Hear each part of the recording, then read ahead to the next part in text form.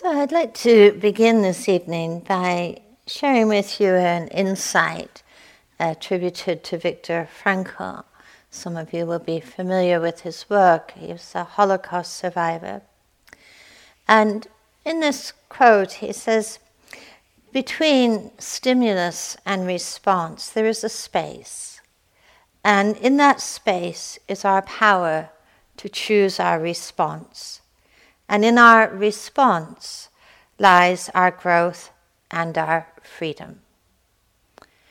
Quite remarkably, of course, this insight, was born in these very tortured, unbearable years, time in a concentration camp. It's also, I think, very much part of this ancient teaching where the Buddha really did teach, I think, over and over again that we can find a way to be in this world without being hostage or imprisoned by or defined by the world of conditions that all of us find ourselves in, are living in, moment to moment in our lives.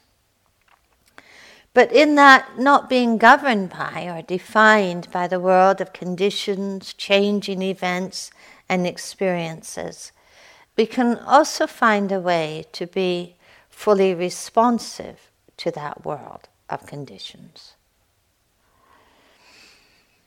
It is evident that we can't choose not to engage with the world, that we can only choose the ways in which we're going to engage, the ways in which we're going to relate to and participate in this world we find ourselves in this life that we are part of, and that is inextricably part of us, with all its joys, all its sorrows, all its losses, all its moments of loveliness.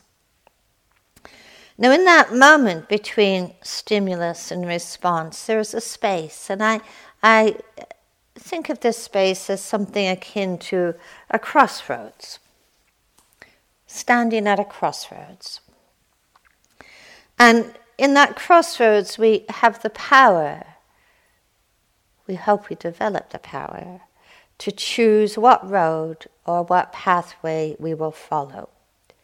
And whether the road we choose to follow, whether that road is going to hold our growth and our freedom, or hold our sense of imprisonment and suffering and struggle and a turning away from freedom. It's clear to us here as mindfulness develops, it becomes so clear to us that every day, every hour, every moment is bringing endless stimuli. Our sense doors are flooded, even in this secluded environment. Our sense doors are flooded with sights, with sounds, with smells, with taste, with touch, with thoughts, with moods. And have you noticed that much of this we really don't choose? It simply comes our way. We're just standing really in the line of fire. It just comes our way, we don't choose it. In our lives, in our days, in our moments, we encounter small events, and very often, of course, people encounter really life-changing events when, their worlds, for whatever reason, and in the face of changing conditions, their world has crumbled or been built again. In that encounter with the world of events and stimuli, of course, there is much that is lovely. There's a lot that's not so lovely. There's that which gladdens our heart, that brings a smile to the heart. And there is that which we find ourselves fearful before or despairing of. But what is very clear is that we are always, in every moment, touching the world and being touched by the world. This is our interface. Touching and being touched by. And we see there's many ways that we respond to this kind of incoming surge of stimuli that sometimes we just feel overwhelmed. Like it's just too much to cope with. Sometimes we find ourselves, unfortunately, getting lost, ending up in places that we have no idea how we got there, or ending up in places very far from where we would really wish to be. Sometimes we find ourselves, depending on our mood, pursuing that world of stimuli, don't we? We see our eyes are hungry, our minds are hungry, our ears are hungry. It's like we're just on the prowl. Have you ever found yourself, just standing in front of that notice board? I've seen people standing in front of that notice board, just gazing. Just gazing. I mean, how many times have we read the schedule? How many times have we read the group list? And almost a sense in that gaze, there's a sort of longing. It's very poignant sometimes, I see it. It's kind of poignant. There's a kind of longing that if we gaze long enough, perhaps it will become animated, or somebody will turn on a switch and, there'll be movement and they'll be like, but we gaze forlornly. And sometimes we want to hide. Sometimes we want to disconnect. Sometimes we want to just close our eyes or put our heads under the blanket, that it all feels just too much to bear sometimes, particularly in the face of the unlovely. We don't have a choice in the stimuli. We begin to sense that our only choice lies in our response. I want to read you something from a quite lovely little book called Rowing Without Oars, and the print is too small. Rowing Without Oars was a journal kept by a Swedish television news anchor called Ulla Karin Lindqvist in the last several months of her life as she was dying of motor neuron disease. And one of her young sons encouraged her to keep this journal so he might have something to read after she died. And in one passage in it, she says, "I'm going to die of ALS if nothing unpredictable happens. There are two roads I can take. One is to lie down, be bitter, and wait. The other is to make something worthwhile of the misfortune, to see it in a positive light, however banal that might sound. My road is the second. I have to live in the immediate present. There is no bright future for me, but there is a bright present. Children live like this, only for the present, nothing coming afterwards. Therefore I laugh like a child, uncontrollably."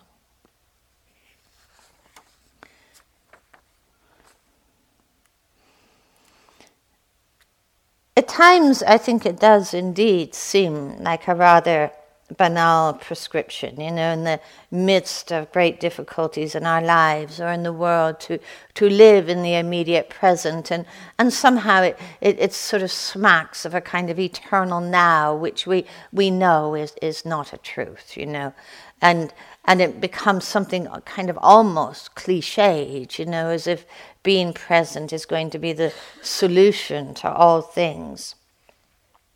And I think on one level it really is kind of banal, but on another level, the present, where we sit right now, where we are right now, this is actually our crossroads. The present is our crossroads, where actually we determine moment to moment to present moment, how we're going to live, and what kind of values will guide us, and what our response can be to this present we find ourselves in. It's at that crossroads that we're asked to discover and to rediscover what we are most deeply committed to, and the qualities of heart that we most deeply wish to embody. This word embody is very key in this teaching. You know? It's not about what we think, what we believe, what we subscribe to. You know, it is about how we live, isn't it? And it is really about how we touch the world with our thoughts, our speech, our acts, and what it is that because we are always embodying something. And sometimes we're embodying that which is not so helpful or skillful, and we're learning how to embody and to live that which is helpful and skillful. There's another passage from the same book where Gustav, one of her children, she says, Gustav comes and stands beside my desk. Do you write all the time, Mummy? It takes such a long time, I reply. I only write with 2 fingers now. Mummy, I'm a miniature human being. What? You're big and I'm little. No, Gustav, you're big. You have your whole life in front of you, the future. Now it's me who's getting smaller. Mummy, every second is a life, he says gently. What did you say? Every second is a life. Where have you heard that? Nowhere. I just made it up. And he carries on. You have hundreds of thousands of lives left, Mummy. Every second is a life, I echo.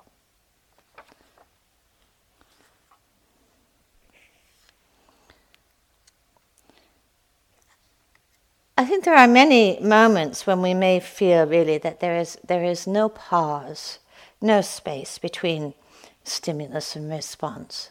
Don't things just happen so quickly in our minds, in our hearts? You know, the mosquito buzzes round us, and without seemingly any volition at all, our hand is flailing and swatting, you know, trying to get rid of the discomfort. You know, the smell of lunch is in the air and we find ourselves already moving, already salivating, you know, moving towards the dining room. The lovely or the difficult thought appears and in a nanosecond, it seems, we are already lost. We hear the sound of a voice we associate with someone from our past, and you know, or the sight of someone we associate with our past in difficult ways. And in moments we can feel so filled with aversion. I mean, as we've looked here at the whole kind of contemplation of Vedana, we begin to see how much of our day is just filled with this movement towards the pleasant, the movement away from the unpleasant. Sometimes it's startling, it feels almost shocking how much of our lives is filled with this push and pull towards the pleasant and away from the unpleasant. And much of that can feel to be really just so lacking in choice and freedom. You know, we're walking down a road before we even realize we're at a crossroads.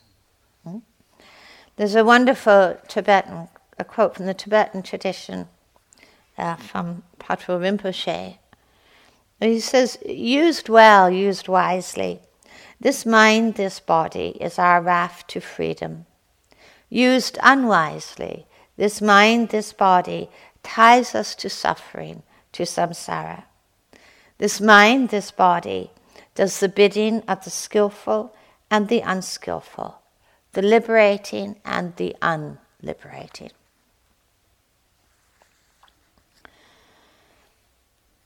The very first step on the path of liberating, I would say the very first step of mindfulness, isn't it, is that we're really beginning to learn how to cultivate that space, that pause between stimulus and response.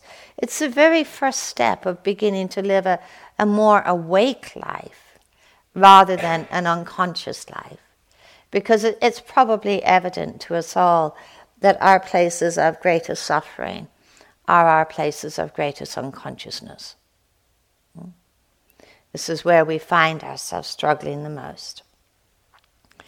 And that space that we can cultivate between stimulus and response, we can only cultivate it just now, not in another moment, not in some better future moment or better future set of conditions. Our capacity to learn how to rest in that space, to really know that there can be a space between stimulus and response, brings us to brings the crossroads of every moment into visibility, into somewhere there is a choice. I think the greatest gift that people discover in this practice, and indeed discover in more contemporary mindfulness teachings, it is about having the power to choose. Having the power to choose what we attend to and how we attend to it. That feels something quite remarkable. In this moment, I can choose to attend to my knee. I can choose to attend to seeing you. I can choose to attend to what's going on in my mind. This is actually a remarkable gift. Perhaps it doesn't seem so spectacular to you. But when most people live like a sea anemone that's getting tickled every moment and closing down with every tickle, this does really feel like quite amazing. We can choose. It's a liberation when we can choose to walk pathways that lead to the end of sorrow and distress, rather than pathways that create and recreate distress. And this is not easy. There's a wonderful couple of lines in the Dhammapada, one of the earliest collections of teachings of the Buddha, where the Buddha says, it is not difficult for us to live in a way that is harmful to us and others. Isn't that true? Doesn't take much effort, does it, to ruminate? It doesn't take much effort to get irritated. It doesn't take much effort to sort of obsess or be reactive. It's really pretty easy, isn't it? Not amazing. Doesn't take much effort to be lost in thought. But as you've all experienced here, it's far more challenging, as the Buddha says, for us to live in a way that is beneficial to ourselves and others. Because that is really swimming against the tide, the current of habit, that keeps us moving into those patterns and those ways of being, indeed, that are easy for us to access because they've been accessed so many times before. So you think about cultivating this space between stimulus and response. That's a lot of what we've been doing here over these days. We're slowing down here. Slowing down not only the body, we're beginning to slow down some of those patterns inwardly. And this is a training for our lives. And it's not because there is something intrinsically valuable in slowness. We know this. We've probably all know we can be just as mindless going slowly as going quickly. This is not some sort of magical formula. But the value in beginning to slow down is the way in which we're beginning to be able to move into a more intentional life, guided by intention, rather than by reactivity. A life where we're cultivating that space between the stimulus and the response, so we begin to have choices and begin to see those crossroads and what it is that leads us to walk down particular pathways, even when we sometimes know those pathways aren't particularly conducive to our well-being. It's no doubt evident to us all that in the times of greatest difficulty in our life, when we're facing the most challenge, when the times that are most painful or most fraught, these are the moments when we are most prone to lose sight of that space between stimulus and response.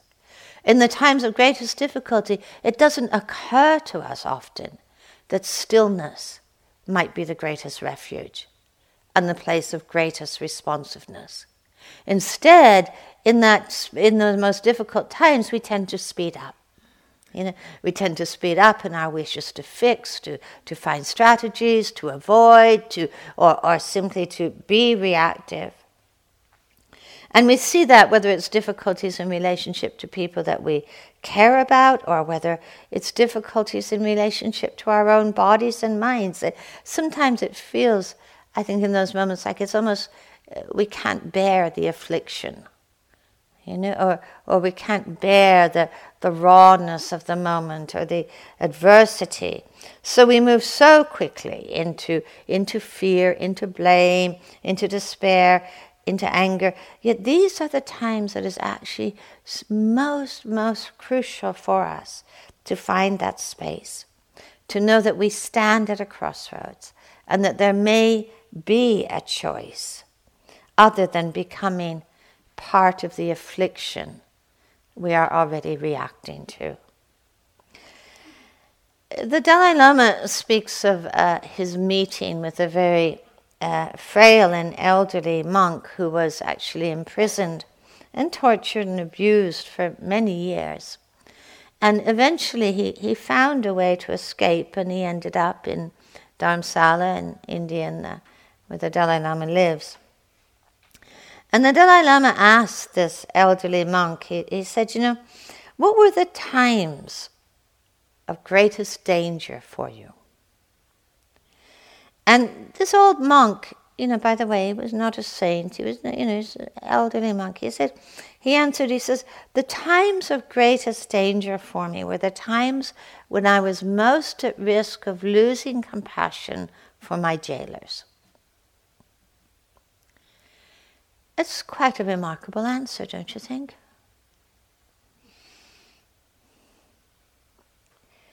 In his life of struggle and so much difficulty, Martin Luther King Jr. said, as my sufferings mounted, I soon realized there were two ways in which I could respond to my situation, either to react with bitterness or seek to transform the suffering into a creative force. I decided to follow the latter course. If you succumb to the temptation of using violence in the struggle, unborn generations will be the recipients of a long and desolate night of bitterness.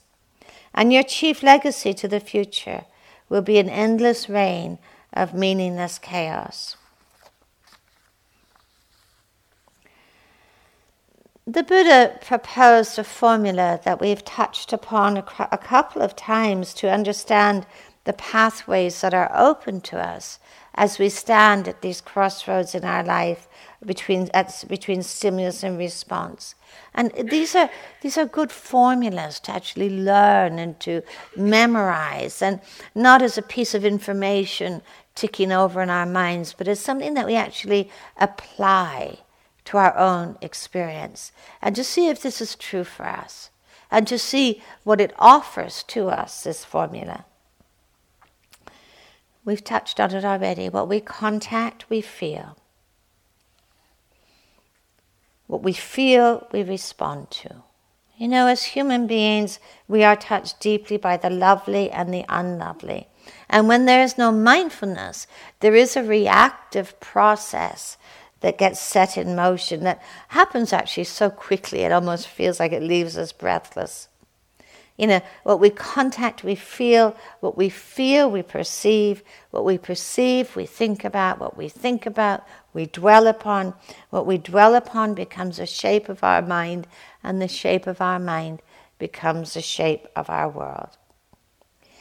If we are sufficiently present in that space between stimulus and response, we are still going to be touched deeply by the lovely and the unlovely. But a different process can happen.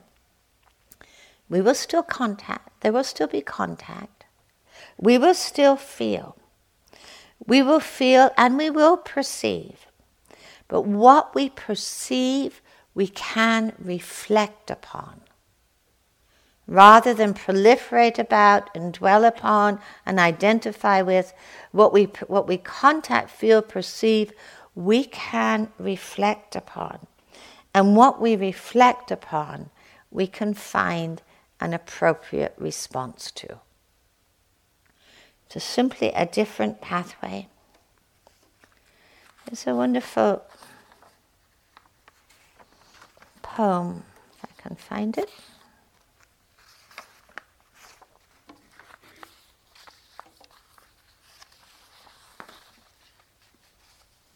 It's a poem called Allow by Donna Folds.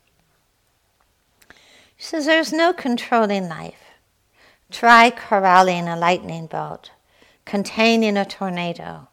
Dam a stream and it will create a new channel. Resist and the tide will sweep you off your feet. Allow and grace will carry you to higher ground. The only safety lies in letting it all in.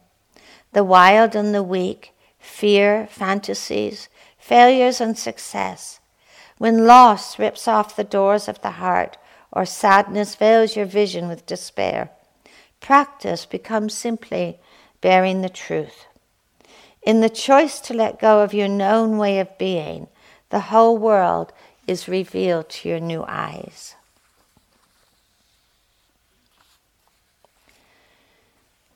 In the space between stimulus and response lies not only our freedom and growth, but also our lack of freedom. It's where the shape of our mind and really the shape of our world is determined. And this is the mind we live in and live with. This is the world that is determined here, is the world we live in and live with. And if we can begin to appreciate the power of that space, then we begin to intentionally explore how we might just cultivate that pause.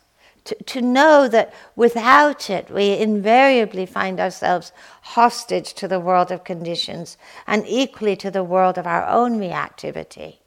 And that can feel such a helpless feeling, to be blown about, to be pushed and pulled, overwhelmed by our reactivity. It's a world that rarely serves us well. It's a way of being that rarely serves us well, and it very rarely serves those in the world around us very well.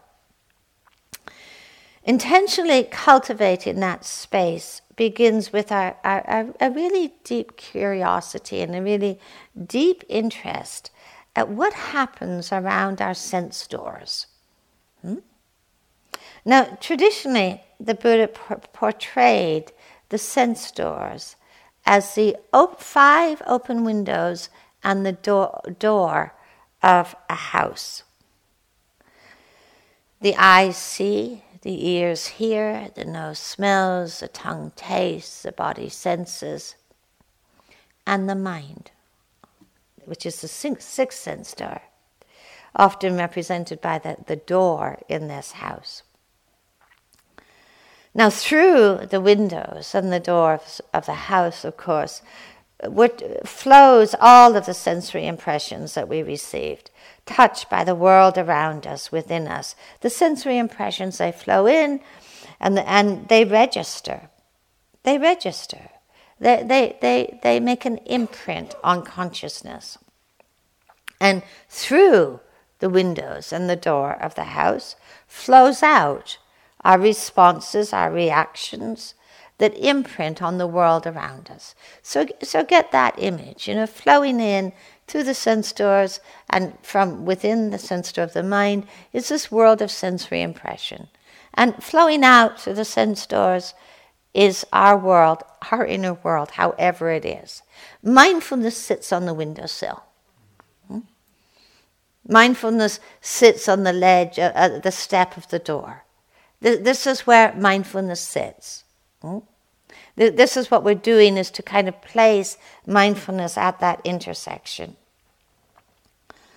Now, the Buddha talks a lot about, gives an ongoing encouragement actually, to guard the sense doors, to practice restraint at the sense doors. Hardly encouraged in our culture, by the way. Where we're actually much more encouraged to be, really beggars at the sense doors in some ways.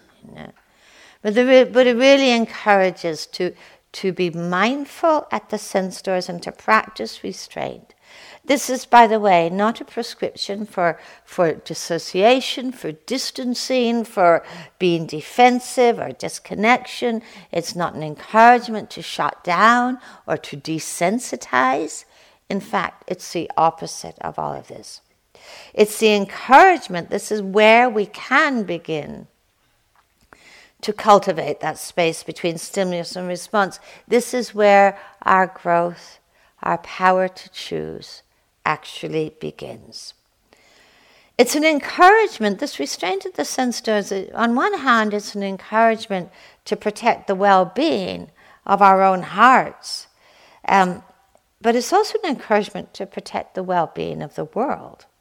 You know, we've talked about how mindfulness really holds this element of protective awareness, you know, not defensive, but, you know, that image of the gatekeeper at the gates of the city, you know, really practicing some discernment, inviting into the city everything that is intent on serving the city well, but actually not giving a free pass to everything that seeks to harm the city. You know, it's not giving a free pass to the vandals.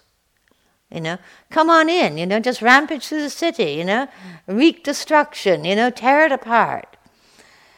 It's an interesting metaphor, this, because it's learning to protect the sense doors as a way of creating space, as a way of creating some pause that enables us to engage with wise and compassion and appropriate response. And it's rooted in discernment, because it's also protecting the world from what flows out from the city, you know, what flows out from the sense doors.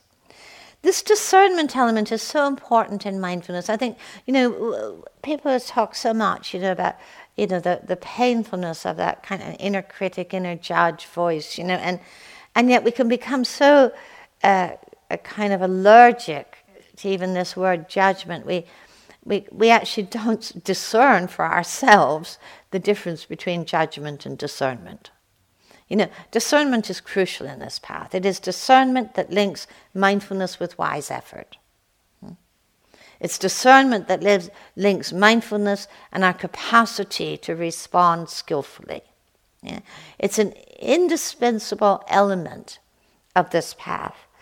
And discernment is all about, it's not about right and wrong, good and bad, you know.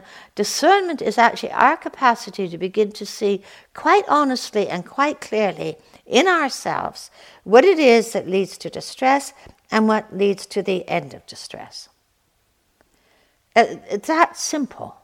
You know, it's becoming intimate enough with our own minds and our own hearts and the way that they move that we begin to see what leads to distress and what leads to its end.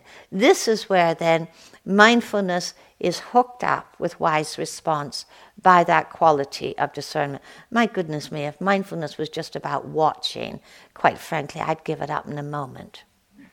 You know, the world's not much helped by my ability to watch. You know, the world's not much helped by my ability to observe. You know, you imagine walking outside and see someone, you know, beating up another yogi, you know, and you walk by and say, seeing.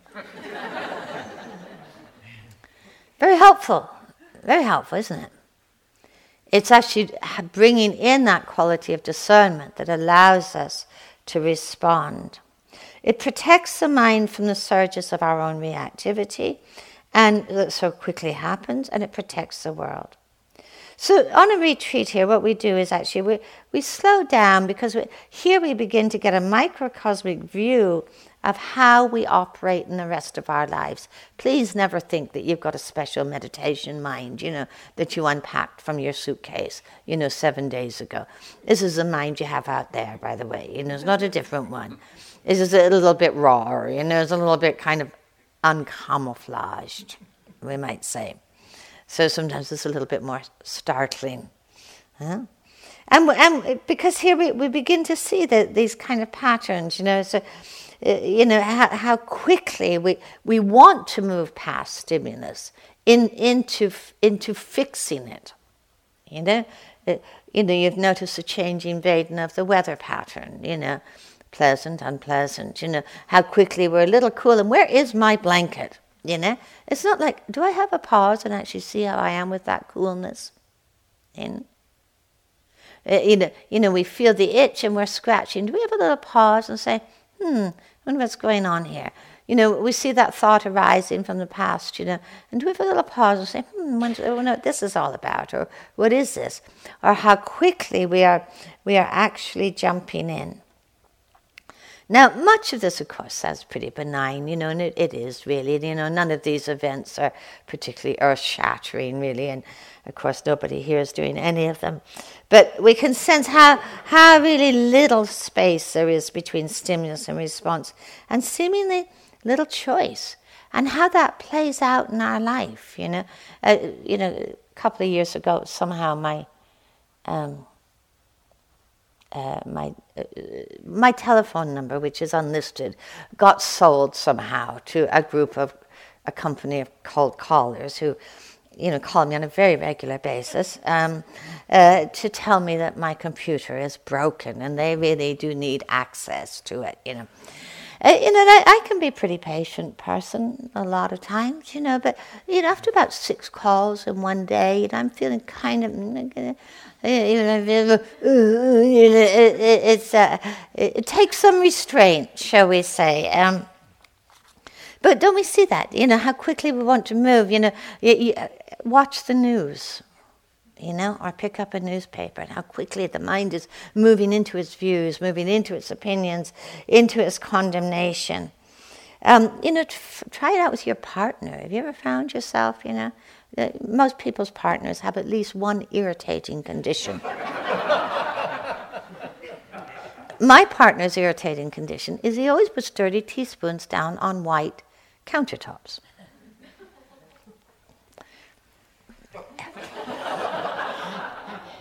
I do a lot of scrubbing, a lot of cleaning, a lot of cleanup, and then sometimes, sometimes you just have a little bit sort of low mood or something, or you're a little tired, and don't the words just jump out of your mouth before you even knew they were there, and it's usually preceded by the word, or somewhere in the sentence lives the word again.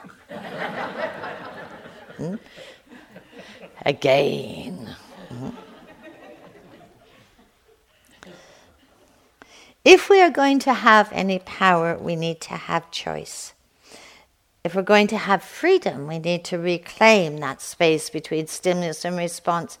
Because when there is a space, no matter how small it is, we can begin to care.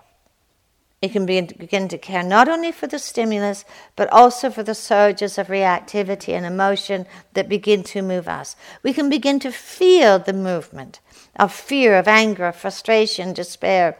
We can know and we can care and we can accept and we can choose how we respond, how we care for all of this. We can actually see sometimes, there's that pathway, isn't there, of feeding the anxiety, feeding the impatience, feeding the anger with our thoughts and our judgments, with more aversion, more blame. We know we can strike out. We know we can run from the world. And it's really challenging to rest in that space, because that space doesn't feel restful. Because in that space, when the stimulus comes, we can feel the push and the pull of our reactivity. And at times, really all that we have to hold on to is just an awareness of a single breath, or an awareness of our body just touching the ground. A single intention to be present, to choose not to engage in destructive action. This is not easy, it's not comfortable, it's not blissful. It's challenging, at times it's absolutely exhausting. But it's here we begin to have a taste, I think, of freedom. And it's not just the freedom from the grip of destructive reactions, it's the freedom to, the freedom to care, the freedom to give, the freedom to attend, the freedom to participate.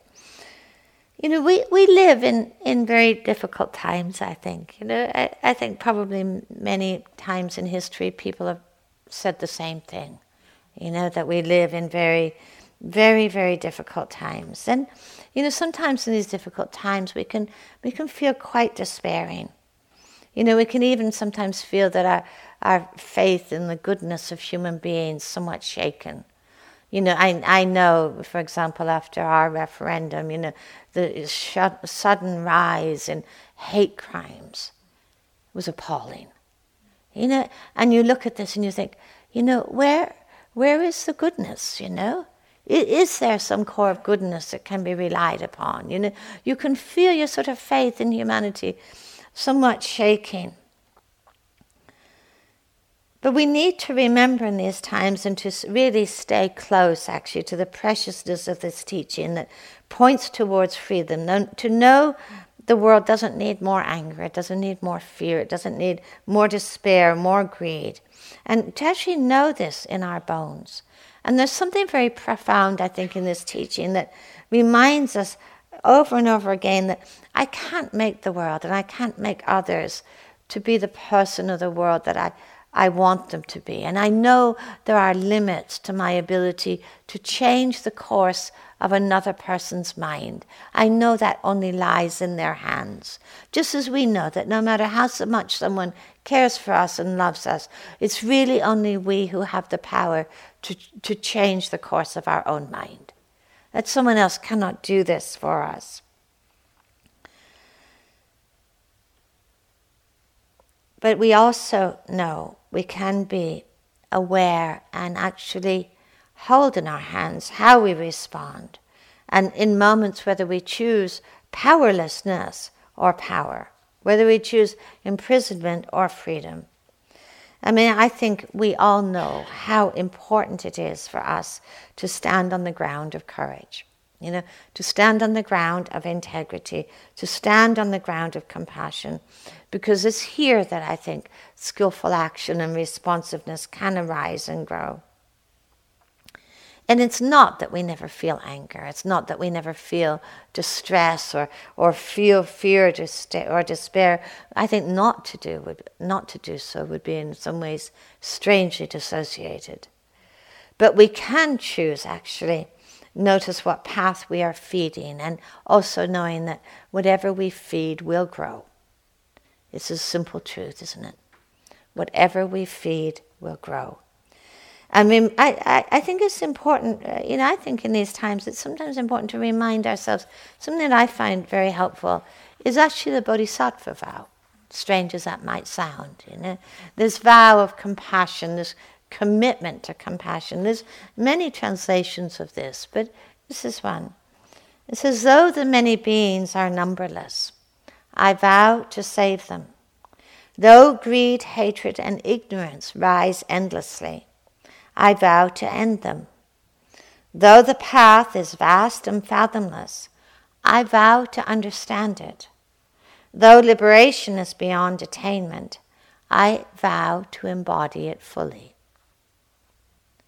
I find these words myself very powerful because they talk about commitments. They talk about commitments, and they talk about commitments, I think, that are not idealized commitments. I find them somehow very livable, because these are commitments that actually teach us or show us a way about how to navigate our way through difficult times. And how to navigate our way through a life and a world, both inwardly and outwardly, that can feel so challenging, so laced with conflict and division and ill will. And when we hear these commitments, they just sound huge and impossible, don't they? Though greed, hatred, and ignorance rise endlessly, I vow to end them. It's quite a task. And we hear them, we think, well, oh no, this is impossible. This is for like for Buddhas, this is for like super beings, or this is way off in the horizon for me. But actually, what we remember is that the size of the undertaking is only ever equal to the size of the moment. We do not cultivate tomorrow's compassion, or tomorrow's courage, or tomorrow's steadiness or stillness. It only can be here in that space, actually, between stimulus and response. And there's a very big difference between commitment and feeling. It may feel absolutely impossible to bring greed, hatred, and ignorance to end, but we act as if it's possible to do so. It's how we choose to live. It may seem impossible to follow the path, but we act as if it is possible to do so. And that is the choice that we make and the commitment we make. It's almost like committing ourselves to liberating the moment. Committing ourselves to liberating the moment. We may feel that the path is too difficult for us. And yet every moment that we actually find that inner commitment to stillness, to listening, to wisdom, we're walking the path of the moment. We're committing ourselves to embodied values, not good ideas. Every moment we act with integrity, every moment we respond with compassion, we're committing ourselves to embodied values. And this is what this path of freedom is really concerned with.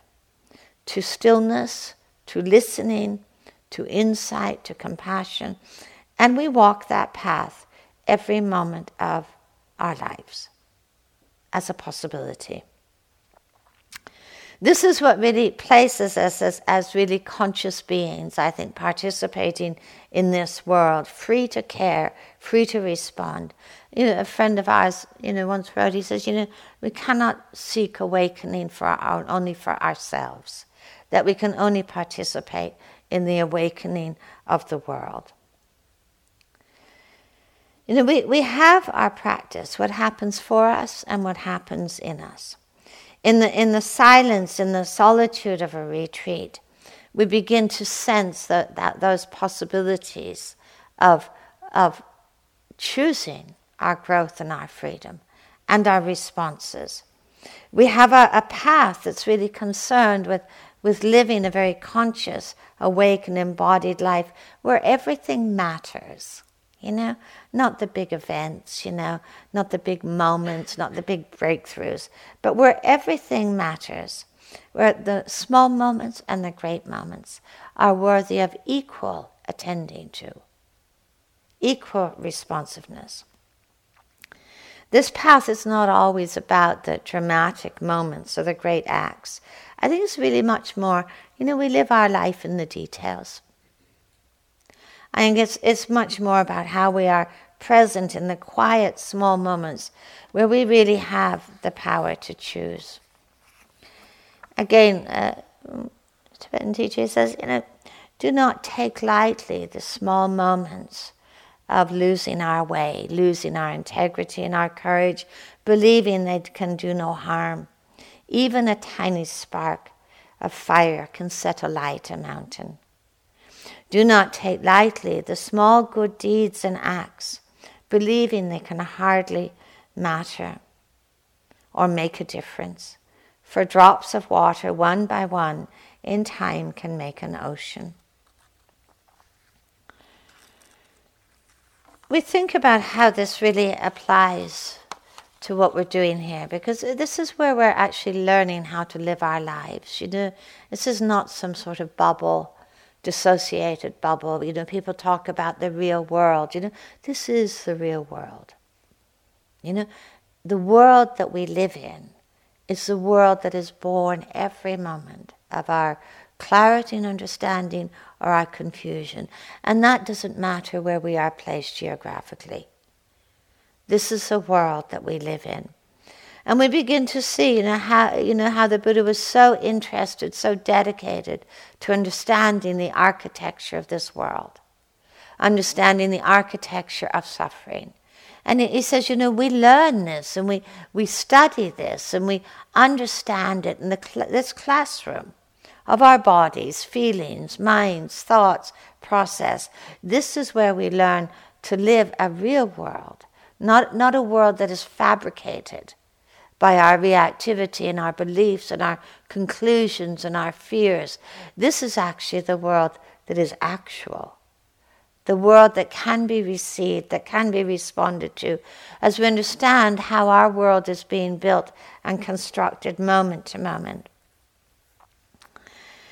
The crossroads are many, they are here in every moment. We do not have to look very far for the crossroads that really hold our growth and our freedom through our power to choose. And that power to choose is really born of how awake we can actually be in these moments that really do matter. Thank you for your attention. Thank you. If we take just a moment quietly together.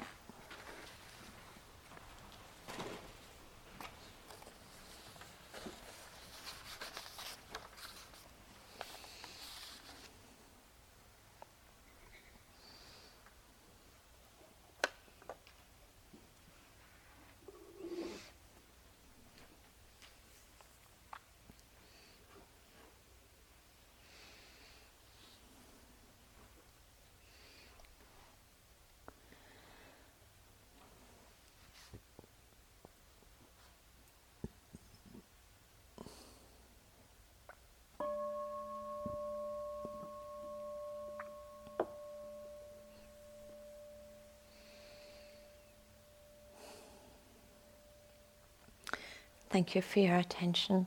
We have a walking period now before the last.